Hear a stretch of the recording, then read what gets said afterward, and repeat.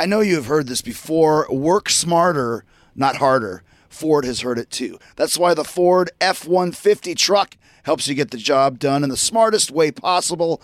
I mean, the Pro Access tailgate alone is a game changer. It improves access to the bed and cargo, which makes it easier to load in tight spaces. See, smarter. It's also got a mobile power source in Pro Power on board, so you can power up to 7.2 kilowatts outside your F-150 truck.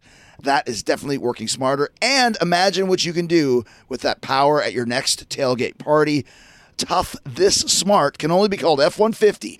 Find your local Ford dealer at Ford.com. Pro Access tailgate available starting spring 2024. See owner's manual for important operating instructions.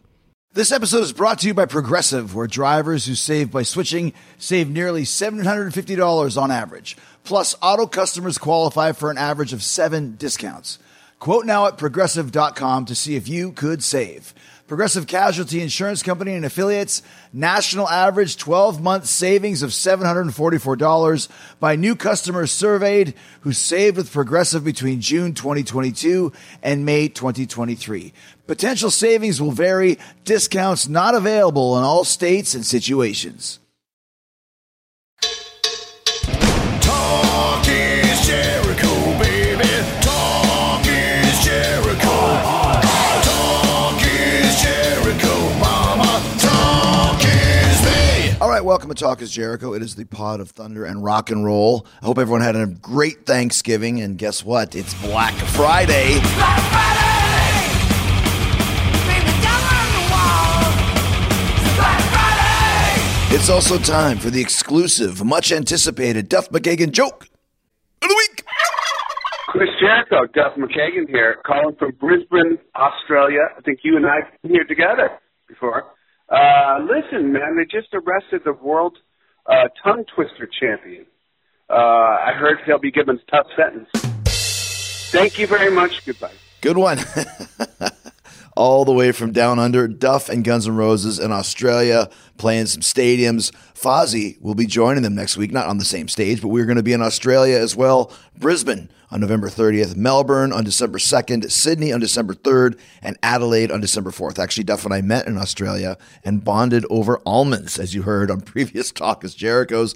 Come see us play. Tickets still available at FozzyRock.com. There's still some VIPs available in Adelaide, Brisbane, Melbourne, and Sydney, all sold out, but tickets available still for all shows, although they're going fast. A great double bill with Buck Cherry.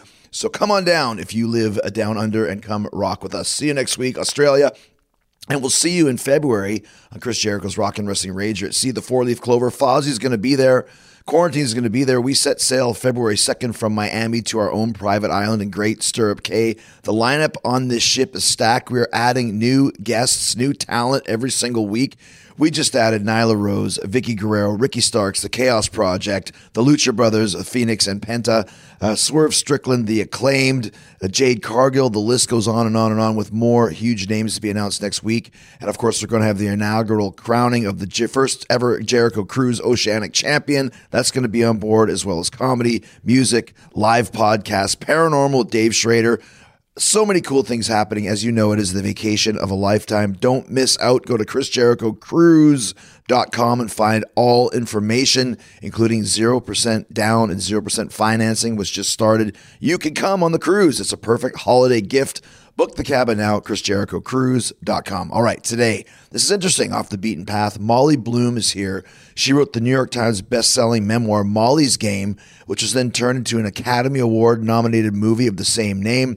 It's a real-life, true story. Molly's talking about this in great detail, how a devastating injury prevented her from competing as a mogul skier at the Winter Olympics and ended her career. She then wound up in the world of high-stakes poker, hosting and running very expensive poker games for A-list celebrities, politicians, investment bankers, and billionaires. This led to run-ins with the Italian mafia, Russian organized crime, and Molly's eventual arrest by the FBI. It's a riveting story, and if you haven't seen the movie Molly's Game, check it out. Written and directed by Aaron Sorkin. Molly explains how she made that happen, what her Hollywood experience was like. She's also talking about her new podcast, Torched. Talks to athletes about their stories and specifically what they've had to give up or lose in the name of winning. You can listen to that wherever you get your podcasts. All right, here we go. Molly Bloom's story, straight from Molly herself, right here, right now on Talk is Jericho.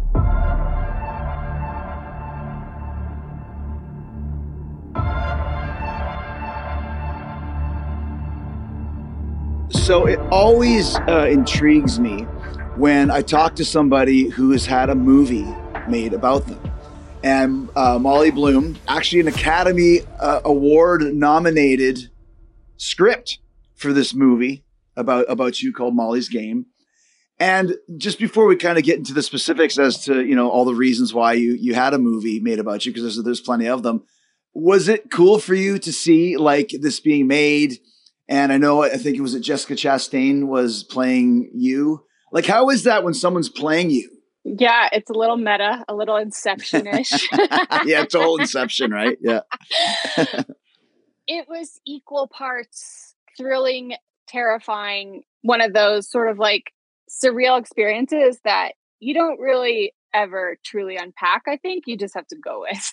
Well, you're also kind of like, I've written 5 books, like autobiographies about my life, et cetera, et cetera. But when you're putting it all on the printed page, which is the same as a script or a movie, you're kind of bearing yourself. And you have to let people see kind of, you know, the thoughts and the feelings and all that stuff you went through. But it's a little bit weird sometimes when people still come up to me and say things that I've written in a book. I was like, man, I forgot I wrote about that. Like, that's pretty deep stuff. But obviously for you having it in a movie, like, it's kind of one of those things where now every stranger that ever watches it knows the inner workings of Molly. Yeah, but they also assume that my inner dialogue is as brilliant as Aaron Sorkin's dialogue. Because they're like, remember when you said, because it's my name? And I'm like, yeah, I didn't say that, unfortunately.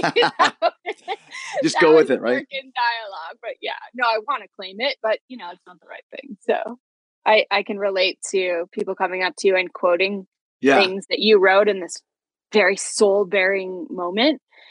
And being like, oh, yeah, I wrote that. And now we're going to have a conversation about it. But I think the more real you can get, the more you can connect with people on that sort of deep level. Well, because people can feel how if it's legit, right? And like you said, because it is your story, you want it told properly. And that includes, I'm sure, a lot of details and that sort of thing. And it was a very big Hollywood movie, too. Like, did you go to the premiere? Were you sitting in the crowd nervous about how they would react and that sort of thing?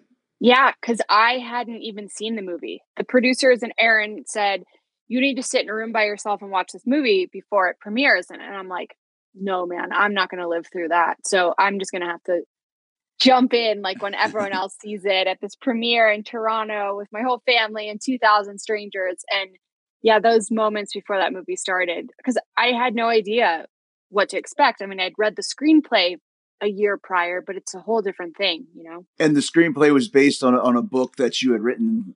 Yeah. Yeah. And I had spent 8 months working with Aaron on it because it was a new story. The events had just gone down like a couple years past. Mm-hmm. So there wasn't a ton of it in the public medium. All he had was my book and me.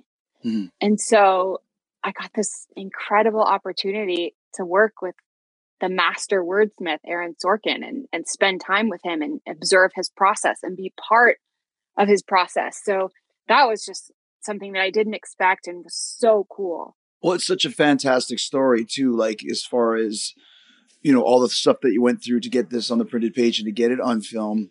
Let's kind of start, because I'm Canadian and I have been skiing since I was 8 years old. Yeah. And that's how you started, was being a very skilled downhill skier. And kind of tell me the story of how that started, which led you to becoming kind of this Hollywood mogul for, I don't know if they're illicit poker games, but high level poker games. But how does a small town skiing girl end up in this situation? Because I'll tell you what. So what was your specialty on the hill? I was a mogul skier. Okay, so moguls are insanely hard. Yeah, moguls are insanely hard and insanely like painful. On your knees, right? Yeah, and on all of it. And especially because I had that surgery when I was 12 years old. I was diagnosed with really severe scoliosis. Oh, wow. They had to attempt to straighten my spinal cord. And then in order to keep it from curving again, they had to fuse 11 of my vertebrae together and then put 2 metal rods down the whole thing. like any reasonable human being, the doctors were like, mogul skiing is over for you, and my parents agreed with that. But I was just, I was so in love with it. I knew I had to try to get back on the mountain and in a competitive setting. And so that taught me a lot about the world. That taught me a lot about myself and what we can do when we kind of like take that center of gravity within and stop listening to what everyone else thinks they know about you and what you're capable of, and really just kind of dig deep into like what your own answer is. And so I had really low expectations for where it would go, but I worked really hard. And then I made the US ski team and skied for the US development team and became ranked 3rd overall in North America. That year made it to nationals, which at the time that year, it was an Olympic qualifying event. And so, and I was at the top, I was skiing better than I've ever skied. And, I was certainly not a favorite to like win the Olympics or be on the Olympic team, but I had a shot. And so then I started having this best run of my life. And then freak accident, skied over this little, how they put pine bough on the course when the light's flat? Yeah. Skied over this little piece of pine bough. It lodged itself in between my boot and binding. Ski pre-released off the bottom air. And oh my gosh. I ended up crashing pretty hard. And, I was able to walk away from the accident. I was injured, but it didn't necessarily mean that it would have been a career-ending injury, but I didn't have another 4 years in me. It was already so difficult to compete with people. Mm-hmm. And so I went back to the University of Colorado. I was finishing my undergrad, but I just needed some time. My heart was so broken. I never thought of myself as anything other than, I was always a mogul skier. Sure. And so I went to LA because I just wanted to be warm. I just wanted to be in the sun. Well, before we go to LA, I want to ask you a question because, like I said, so I've done over 900 episodes of Talk is Jericho, and we've never discussed downhill skiing. I don't know if we'll ever discuss downhill mogul skiing again. So, like I said, because I understand the concept of what you're doing, like all of us, when I was younger, double black diamond, sure, let's do the double black diamond, and it's stupid. It's stupid because it's so hard. Yeah, but when you're mogul skiing, what is the technique? Are you trying to find the way through the moguls as you're going and pick your path as you go? Because that's the way I always try to do it. But of course, I would always just bail and just tumble down the mountain anyways.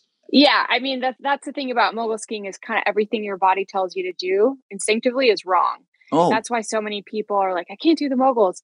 You really have to retrain your body how to deal with hitting inanimate objects at high speeds because the body wants to tense up. Sort of resist. Yeah. And so you have to teach yourself to be really supple and anticipate the impact, sort of preemptively anticipate it by becoming supple and then put force down the backside. So you're looking for your path through.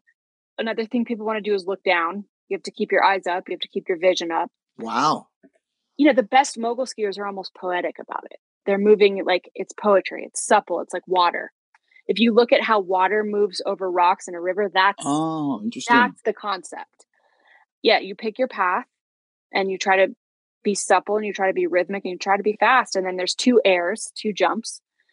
And they're doing crazy stuff now, like crazy inverts and then landing in the bumps and stuff. And, back then inverts were just starting to be a thing. So I didn't go inverted, but you're jumping, you're getting a lot of air and then having to land and then negotiate the impact again at an even higher speed. So it's a crazy sport, and it's a really crazy sport to do if your entire thoracic spine is immovable. Yeah, steel rods for sure. Yeah. So when you're going down though, it's not just looking for the path between. You do also have to ride over them. You do as well. Yeah, interesting. Yeah, absorption and extension. So you absorb the impact and then extend down the backside.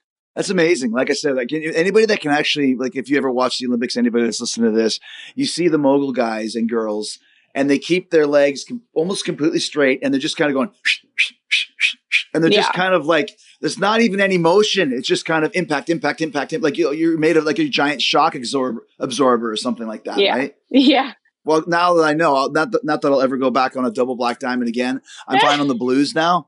Yeah, but me too. If I ever do, I'll know kind of what the secret is. All right, there are some seriously talented luchadors in AEW, and not all of them speak English, which can make putting together matches a little challenging sometimes. That's why I signed up for Rosetta Stone. I'm learning Spanish, amigos, amigas. See, already learning. Haha, Rosetta Stone is the most trusted language learning program. You don't even have to learn Spanish, though, because Rosetta Stone has 25 languages, including French, German, Korean, Arabic, and Polish, and Japanese. That's what I'm going to do next. I spent a lot of time in Japan, and I still work with a lot of Japanese wrestlers at AEW like Takeshita. So having a better handle on the language will definitely show in the ring. Communication is key, and learning Spanish on Rosetta Stone has been so fun and easy. They've got this true accent feature that gives you feedback on how well you're pronouncing words, sort of like having a personal trainer for your accent. I'm using the app, but you can also do the lessons on desktop or laptop. I also like that I can download the lessons and do them offline, which is perfect for a plane. I can sit there on a flight and work on my Espanol. So don't put off learning that language. There's no better time than right now to get started.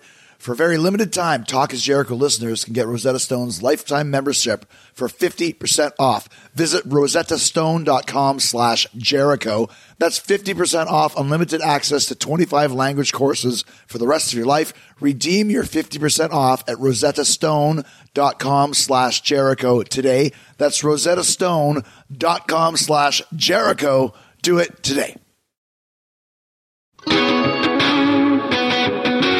So you mentioned that once you get out of skiing, you just want to go somewhere warm. You go down to LA. Yeah. Next stage of your life begins. Yeah, no, the intention was always to take a year off and then go back and finish school and go to law school. I had just taken the LSATs, and that was kind of what I wanted to do, or what I thought I wanted to do. Mm-hmm. I got to LA, and it was this incredible place where your life could change in an hour. And it was sunny every day, just like nothing I'd ever seen. And I guess that's maybe what I needed to deal with the loss of mogul skiing. So I started out, I was a waitress, then I got a job as a personal assistant, and my boss was really well connected. He hung out with a bunch of billionaires and celebrities, and he wanted to start a weekly poker game. And he told me that he needed me to serve drinks at it. I was like, okay, how hard can that be?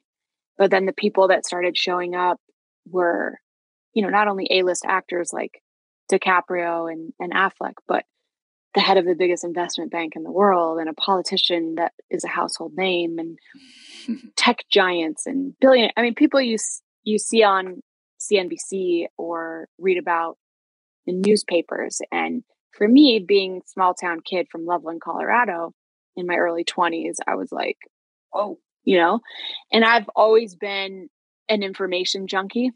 Like I love learning about new things. And I also love observing human beings. I'm the daughter of a psychologist, so maybe I absorbed that from him. But this was fascinating because these people were really in a place where they were relaxed. Their inner dialogue was very authentic and candid. And so I got to just observe and learn. And also they were tipping me in chips. And when people are using chips, as Vegas knows very well, it's kind of like funny money. So I was making like $3,000 to $5,000 for refilling drinks a night. But how do you mean funny money? I mean, it's not the same as if you're writing a check or if you are giving cash. The chips feel more casual. Here's here's $1,000 chip. I just won a $20,000 pot. Here's $1,000 for you. Interesting, right? It's a whole different economic system. As the weeks, months wore on, I learned about poker, but what I really saw was a way to build a business for myself that allowed me to have access to these very exciting people, to build a network, but to also save a bunch of money. I'm not going to lie, I was very compelled with the whole sort of fringy, gray, exciting, unconventional world, because I had just lived this regimented, conventional life of being a straight A student and being a professional athlete, and everything was discipline and no hedonism and no pleasure. It was all constructive suffering and up at 7 to train and sleeping by 9 and And here I was in this place where it was just hedonism and adrenaline, and I guess I was primed for rebellion, so I found it really compelling. Let me ask you a couple questions. So is this at the Viper Room? It was. Mm-hmm. So the Viper Room, I've been there before. Most of the time, it's a small place. You see bands there. So were these games taking place kind of in a hidden location or right in the middle of the Viper, downstairs? No, I was in the basement. Gotcha. In this room downstairs where I think traditionally when Johnny Depp and those guys owned it, like some pretty Yeah. salacious stuff had happened down there too, you know? So I just have this history. That was the place. Now, are these types of games, high-stake poker games, illegal per se? Good question. Complicated answer. It's not illegal to play in these games. It is illegal to run these games and to profit from it. Okay. But for a long time, the actual felony that I got indicted on, the language was such that it really suggested that poker would not pertain to this felony because the language was, these are limited to games of chance. Blackjack, you know, you get the card dealt and you win or you lose. And poker, you know, defense attorneys had always argued is a game of skill. If you look at the World Series, you see the same people up there. It's a skill game. There's luck involved, but it's largely a skill game. How is it classified as skill game, whereas blackjack is not? So you're playing against the other players. Oh, I see. Rather than against the dealer? Mm-hmm. And the dealer's just dealing random cards. But against other players, you're picking and choosing which cards you want to get a pair, a full house, or whatever. Them. Yeah, you're Gotcha. playing them. You're playing their psychology. You can. What a loophole. You can, right? Yeah. So for a long time, nobody was concerned about what I was doing. I had an attorney who said, like, look, you're in the gray area. Don't break the law when you're sort of breaking the law. Like, don't allow drugs in the games. Don't allow sex workers, like all this stuff, which was never the intention. Like, I think part of what kept my game well attended by the people that I wanted it to be attended to is because it was safe. It didn't feel illegal, you know? It felt like you were in Monaco. Before, obviously, we've talked about a lot about getting sentenced and all this stuff, but we're still at the Viper Room. You're downstairs, and now you are, like you said, this kind of, I don't know if it's rebelliousness or this adventure appeals to you. So what is the next step? Are you basically becoming the general manager of this game now rather than just serving drinks, or how does it escalate?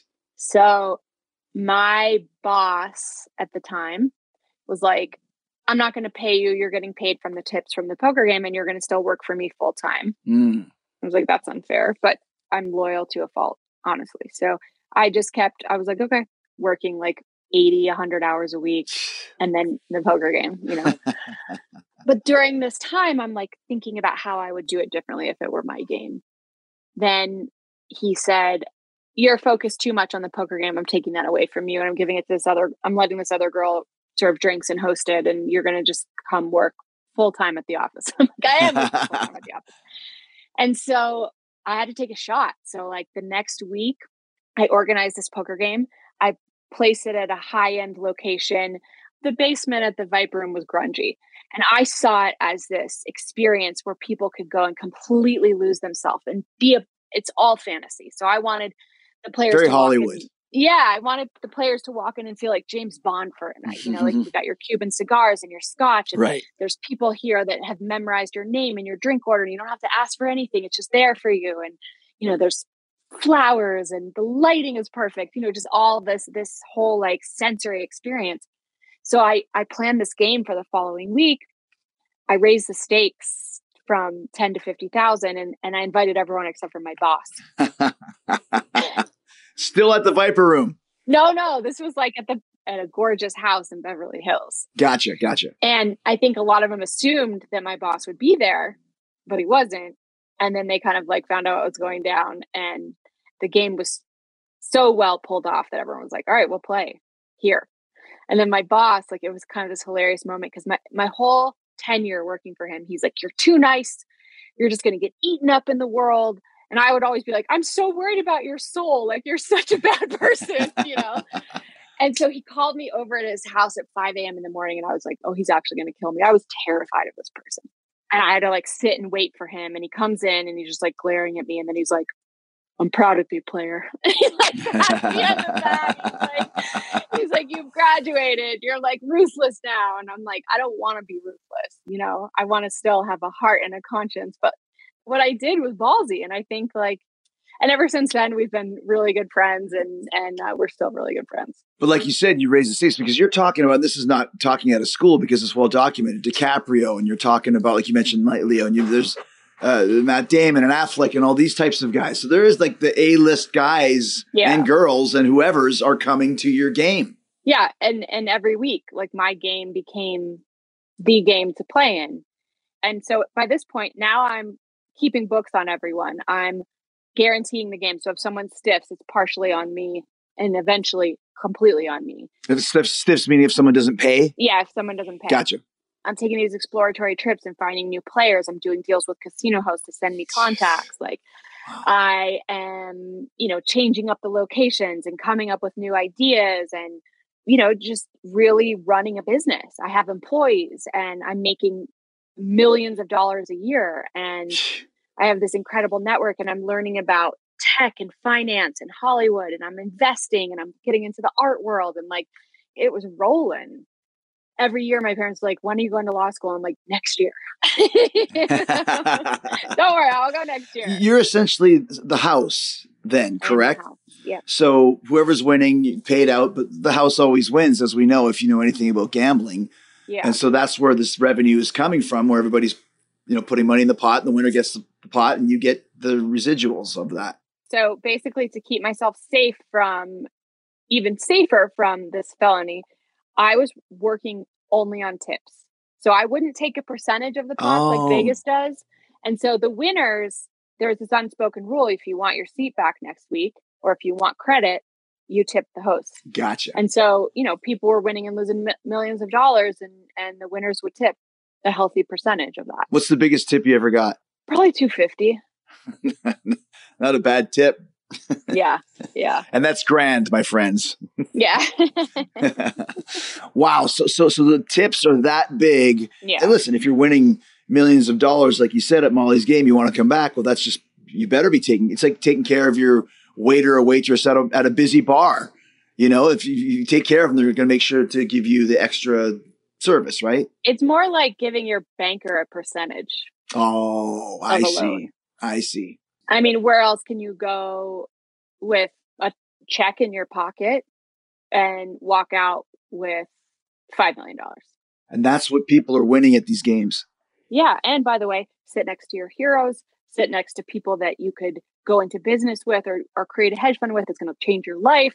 Be James Bond for a night too, like you said. Yeah. And feel like James Bond for a night. So now you're talking, your parents still want you to go to law school and probably not quite understanding what exactly you've got going on. What's the next step in this elevation to where it finally just where it blew up, everything blew up? So I ran that game for 6 years in LA. Wow.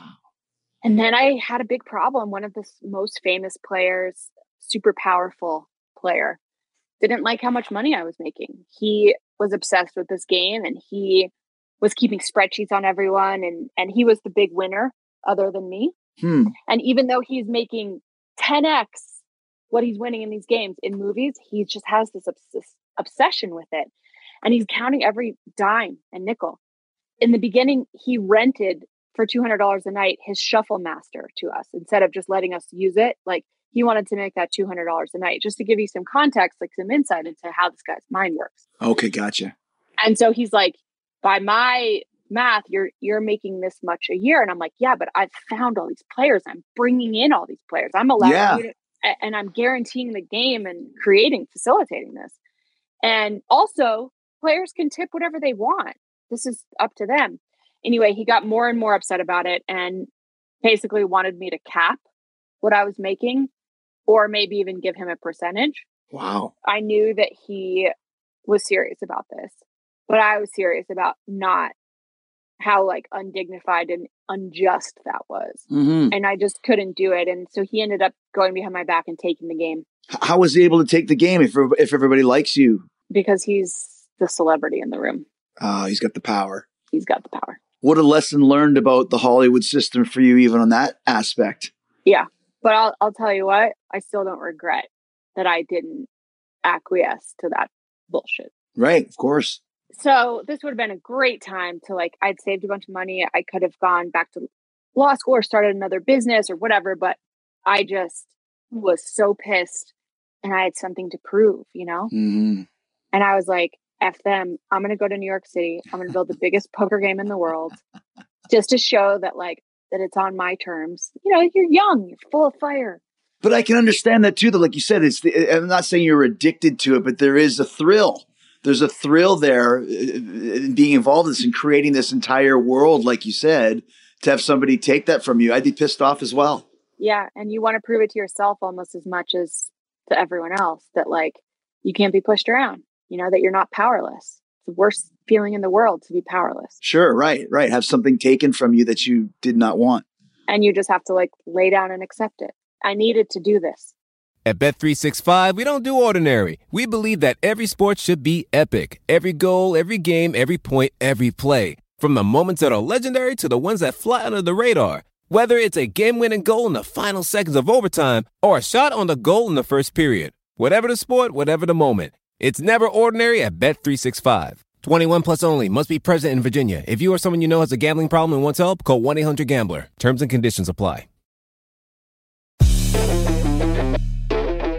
Before we go to New York, I feel like we're, in a video game. Before we go to New York, so what's the tax situation from all this money that you're making? I'm paying my taxes.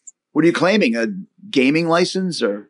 Nope, an event planning company. Event planning. So I'm producing these events. Gotcha. And I'm compensated. I'm tipped for putting on the event. So you're completely doing everything by the book. If there's a book. I sort of had to invent the book, but I'm walking a fine line. Gotcha. Okay, so you're walking a fine line, but you're doing it very smartly. I'm trying to be intelligent. Yeah. Gotcha. Okay, so now it's New York City. New York City. We're getting out of LA. We're going to show this guy, teach these people a lesson about what Molly's all about. And there was this game that I'd always heard about that had been going on for a lot of years. I heard that it was a $250,000 buy-in, which is 5 times bigger than my LA game. Oh, wow. Okay. So I was like, okay, so there's opportunity in New York to do this. But it was like this very hush, high-end masters of the universe on Wall Street, So I had to get to them to see if they would come play in a game that I would throw. And then also I was like, and I'm not ever going to put all my eggs in one basket. Like I'm going to build an empire, and then I'm going to go away and maybe have a family and get another job. But before I do that, I'm going to go as big as I can possibly go. So I got to these guys, somehow convinced them to let me run a game for them. I built out the high stakes, the mid stakes, the low stakes, the variations of Texas Hold'em, and kind of like went into this scene knowing no one in New York City and dominated. And there were these guys, these game runners that were pissed off because they had been running New York City poker forever. Wow. Sure, who's this chick coming in here? Yeah. This California chick. Yeah. By the way, even worse than that, small town Colorado chick. Right. Is this something, and you might be getting to this, I mean, and I could just be stereotyping because it's New York, but is there a little bit more of a mafia connection there, or like connected type of a people that we're going there. Oh, we're going there. Yeah. Gotcha. Okay. Oh, yeah. I'll sit back. I won't backseat story anymore. No. Backseat story because I'll forget. It's good. So yeah, I mean, you go to New York City, and obviously if you're muscling into territory, like you mentioned, you're walking the line between what's legit and what's not. Yeah. It would seem that there would be other people that would not want you in there encroaching on their territory. Nobody wanted me there. Right. Except for the players, because what I provided for them was a really high-end, cool experience.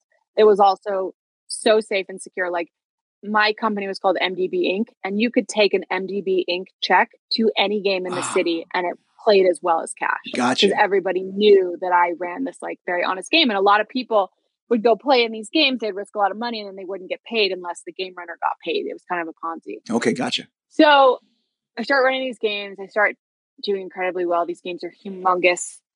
These games, people win and lose just crazy numbers, like $100 million in one night. Jeez. Which, by the way, is multiple times bigger than your LA game. Not the same universe. Not even close. Yeah. Hundreds of millions a night. So this is billionaires. Billionaires. This is a billionaire's game. Right. And this is a billionaire's game of people who lose this much in the market, are comfortable with the swings. It's insane. And so then I run into some real big problems. And I would classify it as the Russian mob, the Italian mob, and Molly Bloom. Oh Those are my 3 problems. Okay. So a couple guys start playing in the game. They're these Russian American businessmen, super sophisticated. They have an air of Ivy League, but turns out they're running the biggest insurance fraud scheme in New York City history. And they're playing in these games, and the feds are listening to their phone. So they start to hear about this $100 million poker game where all this cash is changing hands. So now they're really interested. So they're listening. The second thing that happened was I got approached by, they claimed to be Italian organized crime. They basically said that I needed to either give them a piece and or partner with them.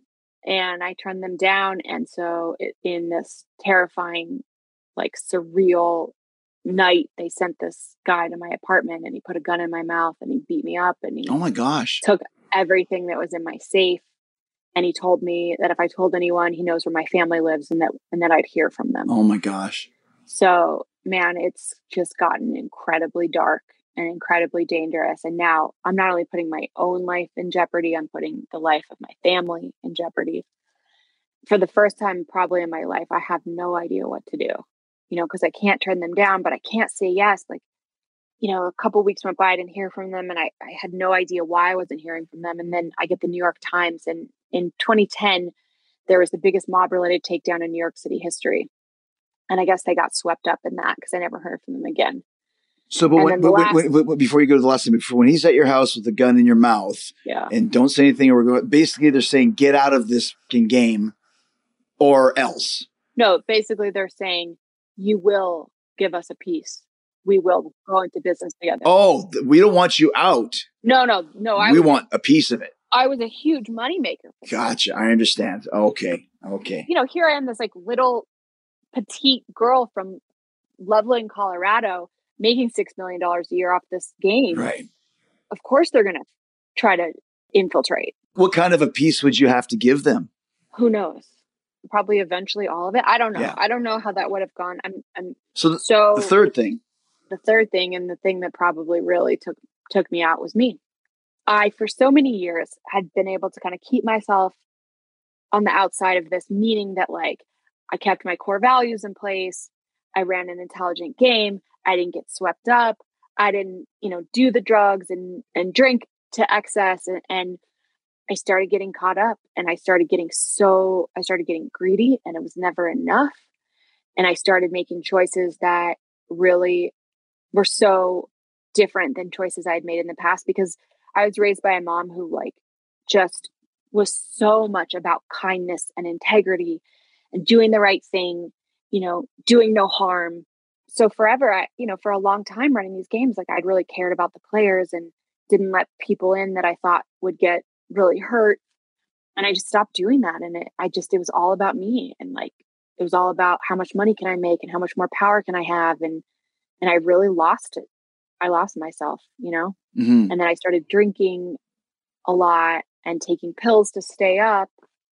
And so found myself like really addicted to substances. And so I found myself, I didn't go away after that whole mob thing. Like I just kept running games, and then decided, F it. I'm going to take a rake because I've got a lot of exposure here and I've gotten a little sloppy and I've got this big accruing debt sheet. And so in some of these games, everyone else in New York takes a rake. So I'm going to do it. And what does that mean, taking a rake? Does that mean taking a piece off the top? Yeah. A percentage? Which was kind of what was keeping me out of that muck of the felony. Gotcha. And the feds had put a confidential informant in the game. Oh my gosh. And he tracked that. And so in 2011, one of my games got raided. I wasn't there. I got tipped off. But I knew that meant it was game over. And I just got really, for the first time, like finally I got scared. Mm-hmm. And I was just like, I want to go home and be with my parents. Like I need their level heads to help me navigate this. So that night I tried to buy a plane ticket to Denver, and my credit card got declined. And then my debit card got declined. And I logged into my accounts and I saw that my account balance was negative $9 million. And the feds had taken everything. At Bet365, we don't do ordinary. We believe that every sport should be epic. Every goal, every game, every point, every play. From the moments that are legendary to the ones that fly under the radar. Whether it's a game-winning goal in the final seconds of overtime or a shot on the goal in the first period. Whatever the sport, whatever the moment. It's never ordinary at Bet365. 21 plus only. Must be present in Virginia. If you or someone you know has a gambling problem and wants help, call 1-800-GAMBLER. Terms and conditions apply. This whole thing is so unbelievable.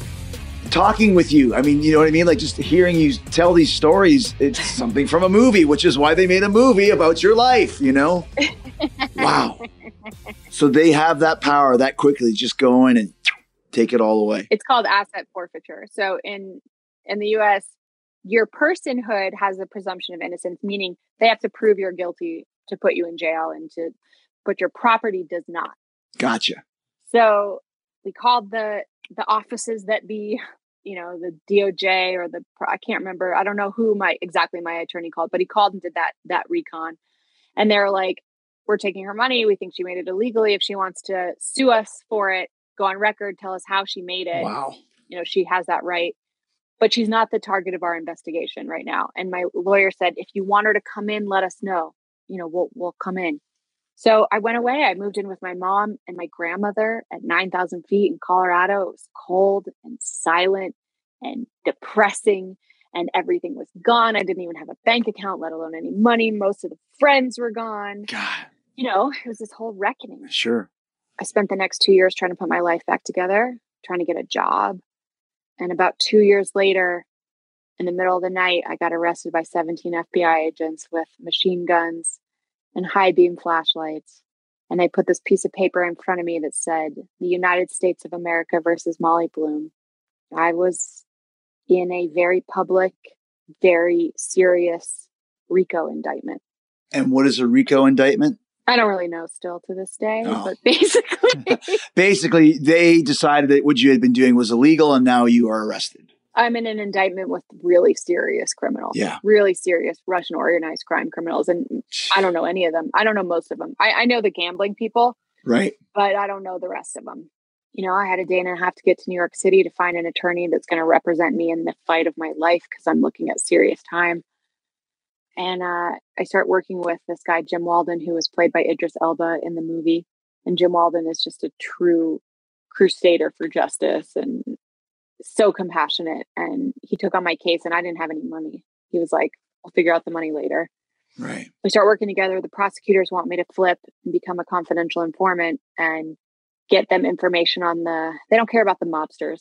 They want information on the politicians and the celebrities and the billionaires. They, if I'm willing to do that, they'll give me my money back and they'll keep me out of jail. Wow. But if I'm not, they said the amount of money I made really warrants some prison time. So I kind of have to make this really tough decision. And I decide that these are things that I did knowingly, that I'm in this place and it's my fault. And listen, if there were people like Harvey Weinstein or Epstein in my game and they wanted information on that, man, that would have been my honor to take people like that down. Yeah. But these people, what were they doing? Betting on sports? Yeah, right. Playing poker? I'm sorry. Like, I'm not destroying people's lives to get out of my own trouble when they're doing things that the government legalized 2 years later. Right. You know what I mean? Like, you can get on your phone in New Jersey right now and every moment's a bettable moment. Anyway, so I decide not to take the deal. I get sentenced. I have a really, really great, cool judge, 41 years old, Obama appointed. And he was like very disappointed in my life choices. Like wasn't into what I had done with my life, but basically didn't put me in jail. It's impossible to describe when you're someone who has never wanted to be powerless, when you're anyone. Okay. But in particular, like, freedom has been your thing and powerlessness has been the thing that you fought your whole life to think about losing that for an extended period of time. Like, when they said that I didn't have to go to jail, I lost my knees. I was so relieved. Mm-hmm. But then you get over that and you're like, or I'm like, I'm 35 years old. I'm millions of dollars in debt. Minus 9 million. Right? Right. And you said convicted? Convicted felon. Wow.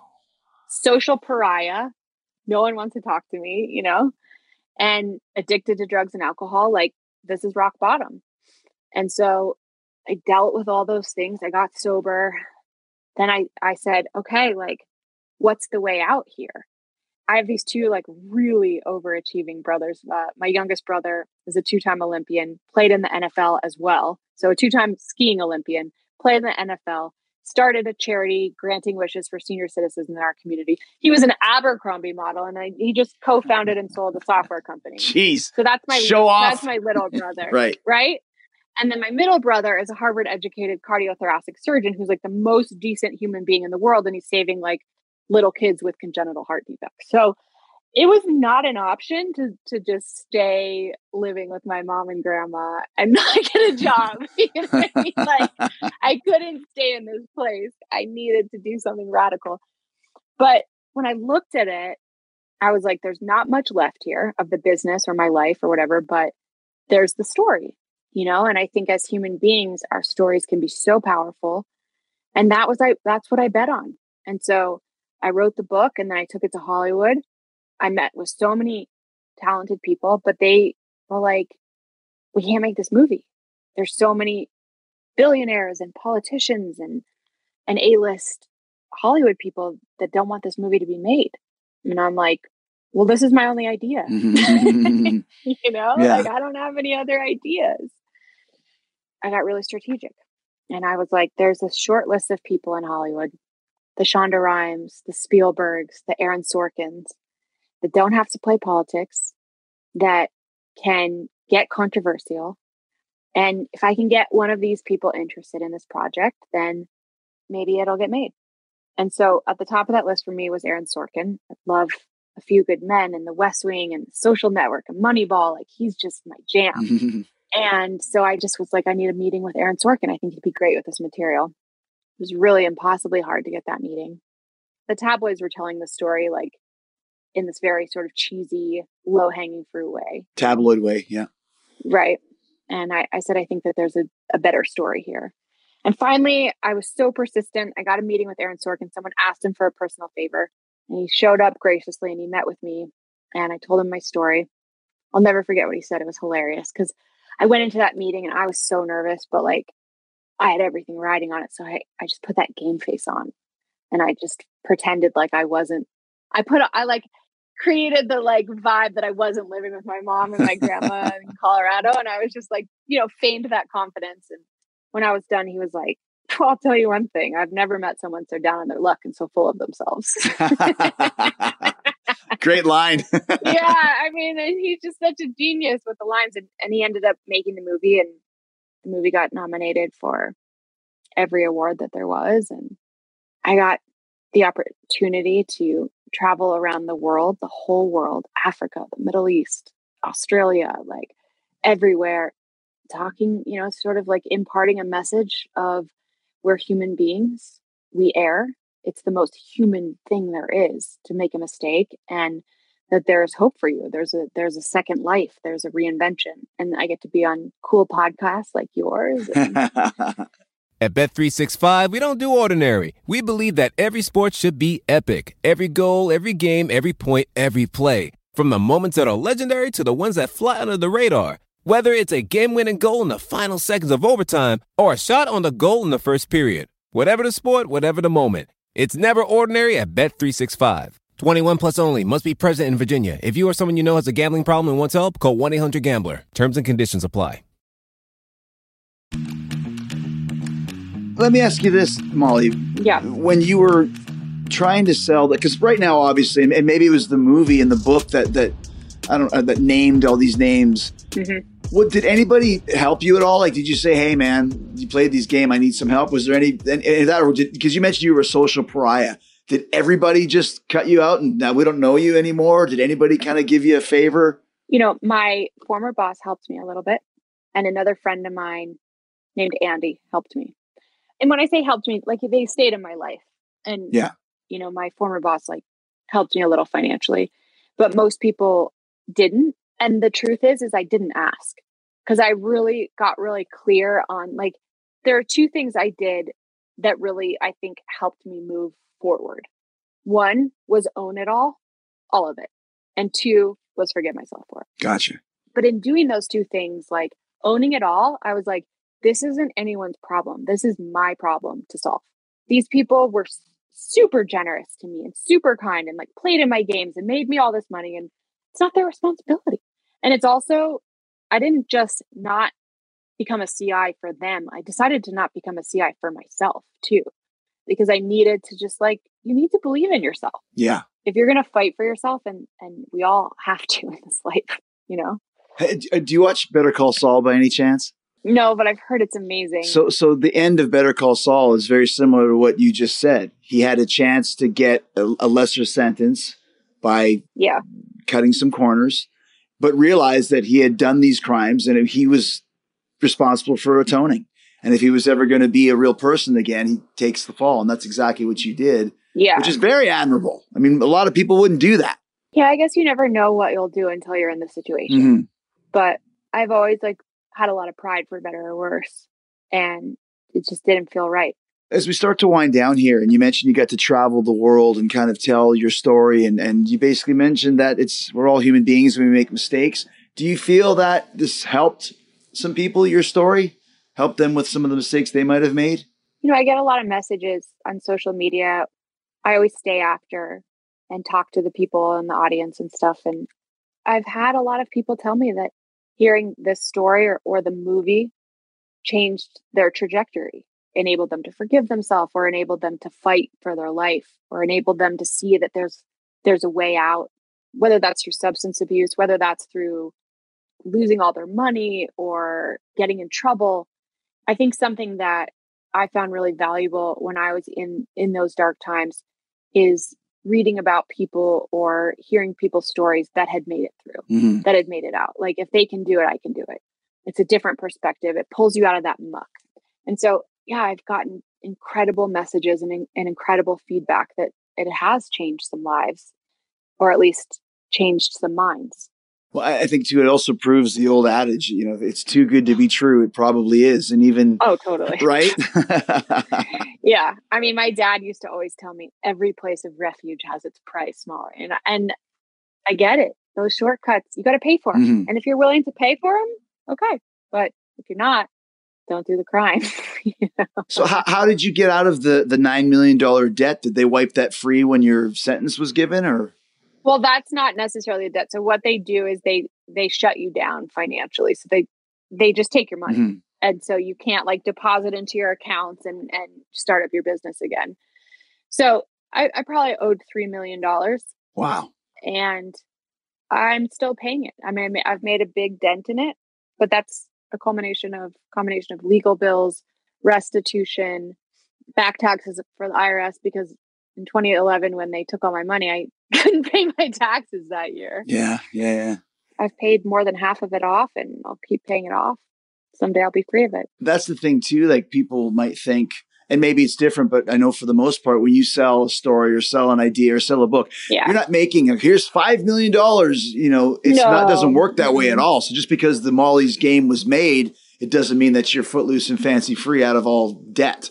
No, in fact, like, I had to hardcore negotiate to get any kind of real money. Like, if you have a bestseller, like if you wrote Harry Potter, you're going to get a lot of money for the movie. But if you wrote a little unknown book that, you know, maybe sold 30,000 copies, like, or even less at that time, they're going to try to lowball you all day long.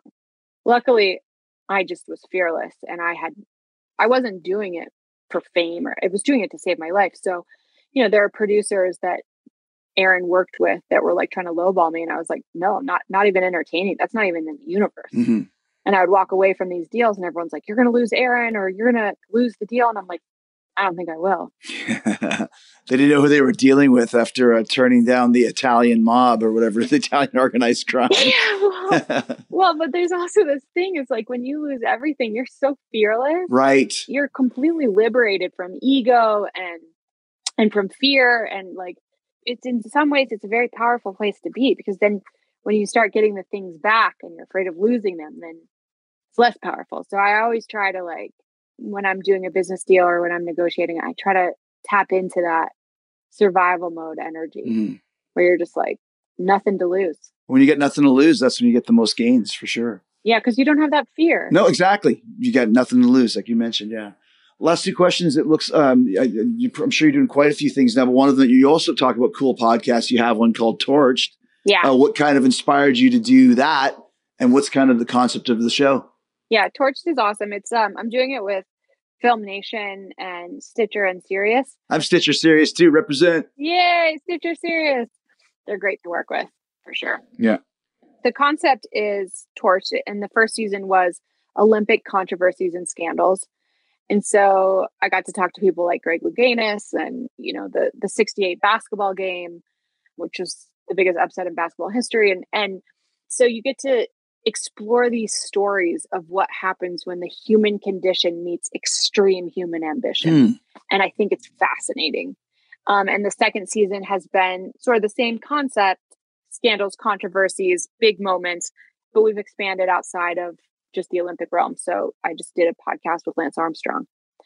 I think it's fascinating to talk to people who have been through, in Lance's case, one of the biggest takedowns in human history. Right. And talk about like how he lived through that and how he continues to reinvent himself and what comes from that.